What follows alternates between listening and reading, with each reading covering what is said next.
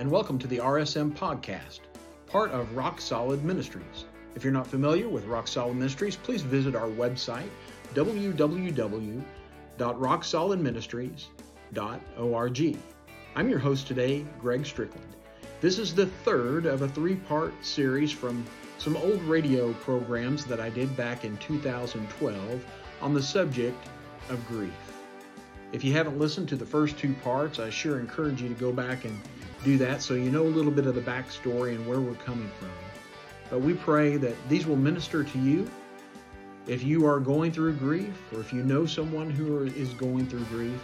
And if neither of those things catch you, they sometime will, because we all encounter grief and know people who are grieving. So I hope this blesses you. Listen to part 3 of our series on grief. In our first message from the Job series, we talked about how sometimes the things that we go through, our difficult circumstances in life, are because of choices that we make. Mm-hmm. We do things that are wrong. We do things that are dumb. And so we suffer the consequences. And we all get that and understand that as painful as that might be. Another reason that we suffer is because of somebody else's choices. And it's something that we can't control. And when that happens, then, well, you tell us what the emotions are. There's that anger creeping up again. Mm-hmm. Very, very intense anger throughout the legal process of the man who hit us. He was not remorseful at all. He expressed anger toward us for being in the wrong place at the wrong time. He was an interesting character. I went to every court proceeding that there was. There were, check-ins and hey, this is where we are in the trial and all this stuff. And he would smirk at me in the courtroom. He would turn around and stare. It felt like he was trying to put me in my place because I had screwed up his life. He was facing some jail time because of his choices, but it was my fault because I was in the wrong place at the wrong time. And that was extremely difficult for me to get past because I could not imagine taking the life of someone and not being sorry for it, not having remorse for it. And he showed none. If there was any, I did not know anything about it because he was, wow. It's unfathomable to me how he could sit there and stare at me and smirk at me and just, it was like he was rubbing it in. That he wasn't going to have to suffer for this, he thought. This was the area for Maria that for sure was the most confusing in dealing with this individual. Not that we dealt with him, but just having to interact at certain things. And I wasn't sure that forgiveness was something that she would really ever be able to do. And then for me, and I don't know if I can explain even where I was at, but from the beginning, I didn't think much about that. I just never was that angry. I obviously had questions about what on earth was going on. And I sure didn't like how he reacted at the accident site and didn't like how but for me, it was like, he's his own person. I'm not going to try to figure that out, but that's me. Mm-hmm. That's a lot easier of a deal for me than it is Maria. And so this is an area that we butted heads. We did. Because there'd be times where I'm like, I don't care. I wanted him to go with me to all the court hearings and all the court appearances, and he wouldn't. He didn't want to. And so the only time he would go is if it fell during his planning period. He would say, okay, I can go for a little while. And that was only to appease me because we were butting heads so badly on this. But, yeah, it's an interesting time for us at this point, for sure. Yeah. And I didn't want to be a part of the process either, the legal process. That just, I'm so non-controversial that I didn't want to have to even interact in a way with this individual. And I wanted to know every single word that was spoken. I wanted to know everything. So, yeah, we just handled it completely differently. Yeah. And so, now, you've both grown up in the church. You know what Jesus says about forgiveness. We're supposed to forgive. So was that a struggle for you to know that God says you have to forgive? And this, what I'm sure was an incredible drive within your soul that I am not going to forgive this. I can't forgive this. Was that a huge conflict for you? I felt like that for a year and a half after the accident. Mm. I was not, and I read my sentencing speech last night just to kind of refresh, get myself back into how I was feeling at that time. Which you have to remember, the sentencing happened on the 1-year anniversary of the accident by chance, or by divine intervention, however you want to see it. Mm-hmm. It was the exact Thursday a year before that the accident had happened that we're sitting in the courtroom with him as he's being told what his punishment's going to be. And on that day, I told him, I said, I will not forgive you today. Hopefully someday I can, but it's not happening today. Mm. I was very, very angry. And a testament to the kind of guy that Nate is, he sits up there and apologizes to the guy for yelling at him at the accident because he was yelling at him saying, he's not breathing. And no, we won't say. I did not cuss. He did not cuss. But what are you thinking? You know, that kind of stuff. And Nate apologizes to the guy. And I'm sitting there fuming mad. I'm like, he's quite the man for doing that, but I was not going to do that. Yeah. And I let the man know that I was not going to do that. Yeah. I was not going to forgive him that day. And even his apology statement to us seemed nonchalant. I mean, he didn't really look us in the eye. He kind of waved his hand every once in a while. He was reading from a piece of paper. I mean, he didn't care. It was not, he did not show remorse. And it's hard to forgive someone when they don't care what they did. It is really hard. I think that's the most difficult person to forgive. Yeah. And I remember that day, Nate, and that was to me, that was so powerful, that in your grief and where everybody was in all this, that you were thinking about your actions and how you could have done better. Let me put a little background into that, though, too. It wasn't just a spur of the moment type thing. We were at this goes back to the hospital, being with Chaz, and we were talking to a chaplain. And I said, well, if I got the chance, I was not very nice. I was yelling at this guy. And we're over top of Chaz at this point. I said, if I ever get the chance to apologize for my actions, no matter what his were, mine wasn't right. I didn't handle that. I mean, I'm in a crazy situation, sure, but I still didn't handle it right. I want to be able to apologize to him. And so I took that opportunity. I mean, that was a year-long ordeal that I guess I could have went up to him at some of the hearings that we saw him at and told him that then, but I wasn't ready. It wasn't a situation that he would have just sat and listened to like he had to whenever. But I meant it because I had said I wanted to do that while over Chaz, and that I needed to do that for myself, because I felt like I wasn't exactly well behaved at that moment, and nobody cares that I wasn't. I mean, I understand that, but it was just an expectation that I have of myself, and so that's what led to that. And I didn't expect it to be taken the way it was, but it just was me. Well, that was your opportunity for him to have to hear you out, right? Because when it came time, when I felt it was ready for me to forgive him, I didn't have that opportunity. He wouldn't listen. Yeah. He refused to see me. Yeah. So tell us about that day. You guys he ended up spending some time in jail. He did. Thankfully, we did not have to go through the trial. An ex-girlfriend came forward and with some information. With some information in his statement that he finally said, okay, I'll plead guilty. Because he was going to make us go through a trial. He did not want to have to suffer the consequences. And so it was September. He had gone, it's ironic. Let's see, the Thursday that the accident happened a year before was the sentencing, and he actually went into jail on May 3rd, which is the day of the accident. And so he was going to spend his year in jail from May 3rd to May 2nd. And in September, he had lost his work release because of some behavior choices, and so I knew he would have to be there. And I called the jail and I said, I really want to come talk to this guy. And they said, we're sorry you can't.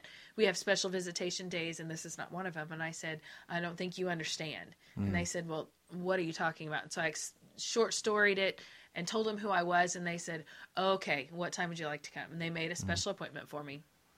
And they went and told him, they said, she's coming and this is what she's coming for. And I was pregnant at the time, one of those other blessings. And was scared because I didn't want him to physically hurt me and do damage to another child. But I went to the jail.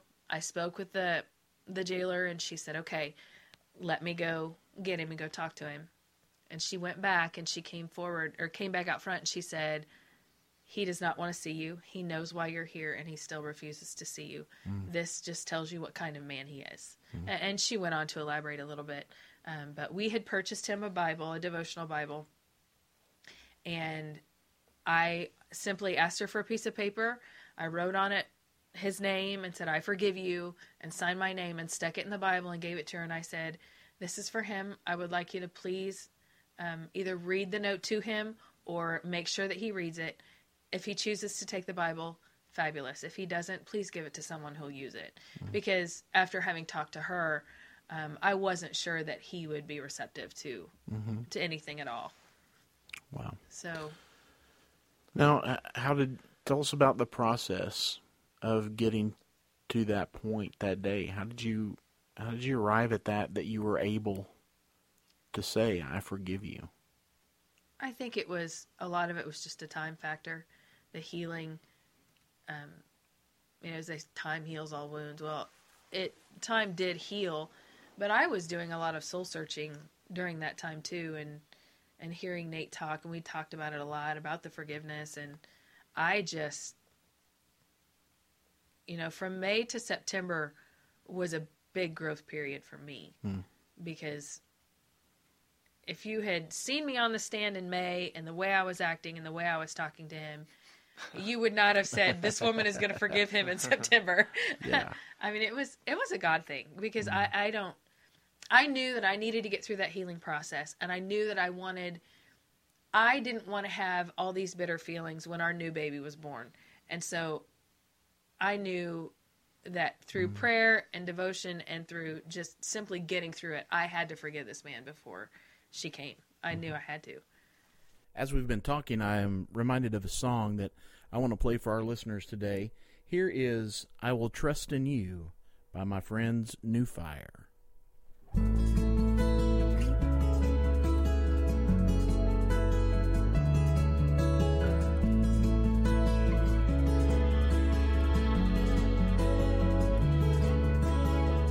I've trusted in things that promise more than they could give, and I was wrong. I've tried to be strong enough to face the fear in me, but all along you were here, and you're still here. So when I don't understand the moving of your hand, I will trust in you. I will trust in you. When my world is growing dark and I can't see where you are, I will trust in you. I will trust in you.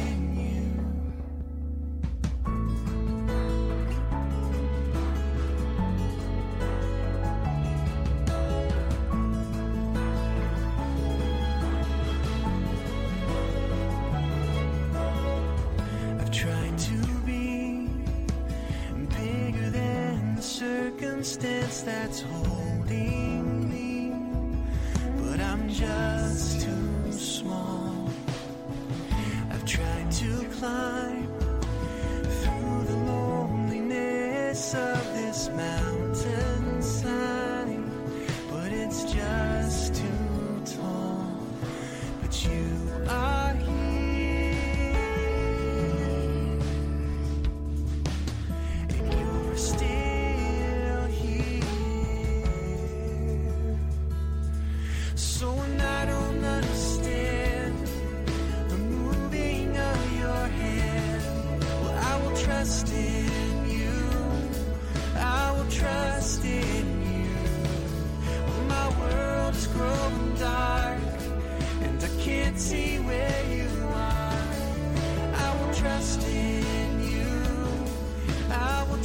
trust in you.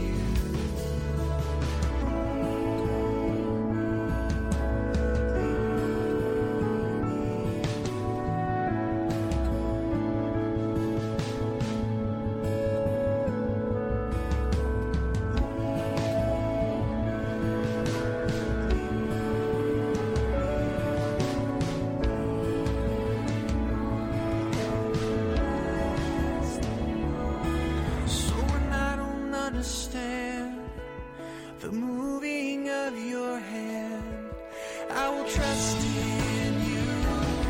I will trust in you. When my world is growing dark and I can't see where you are, I will trust in you. I will trust in you. Oh, and I don't understand the moving of your hand. I will trust in you. I will trust in you. When my world is growing dark and I can't see where you are, I will trust in you. I will trust in you.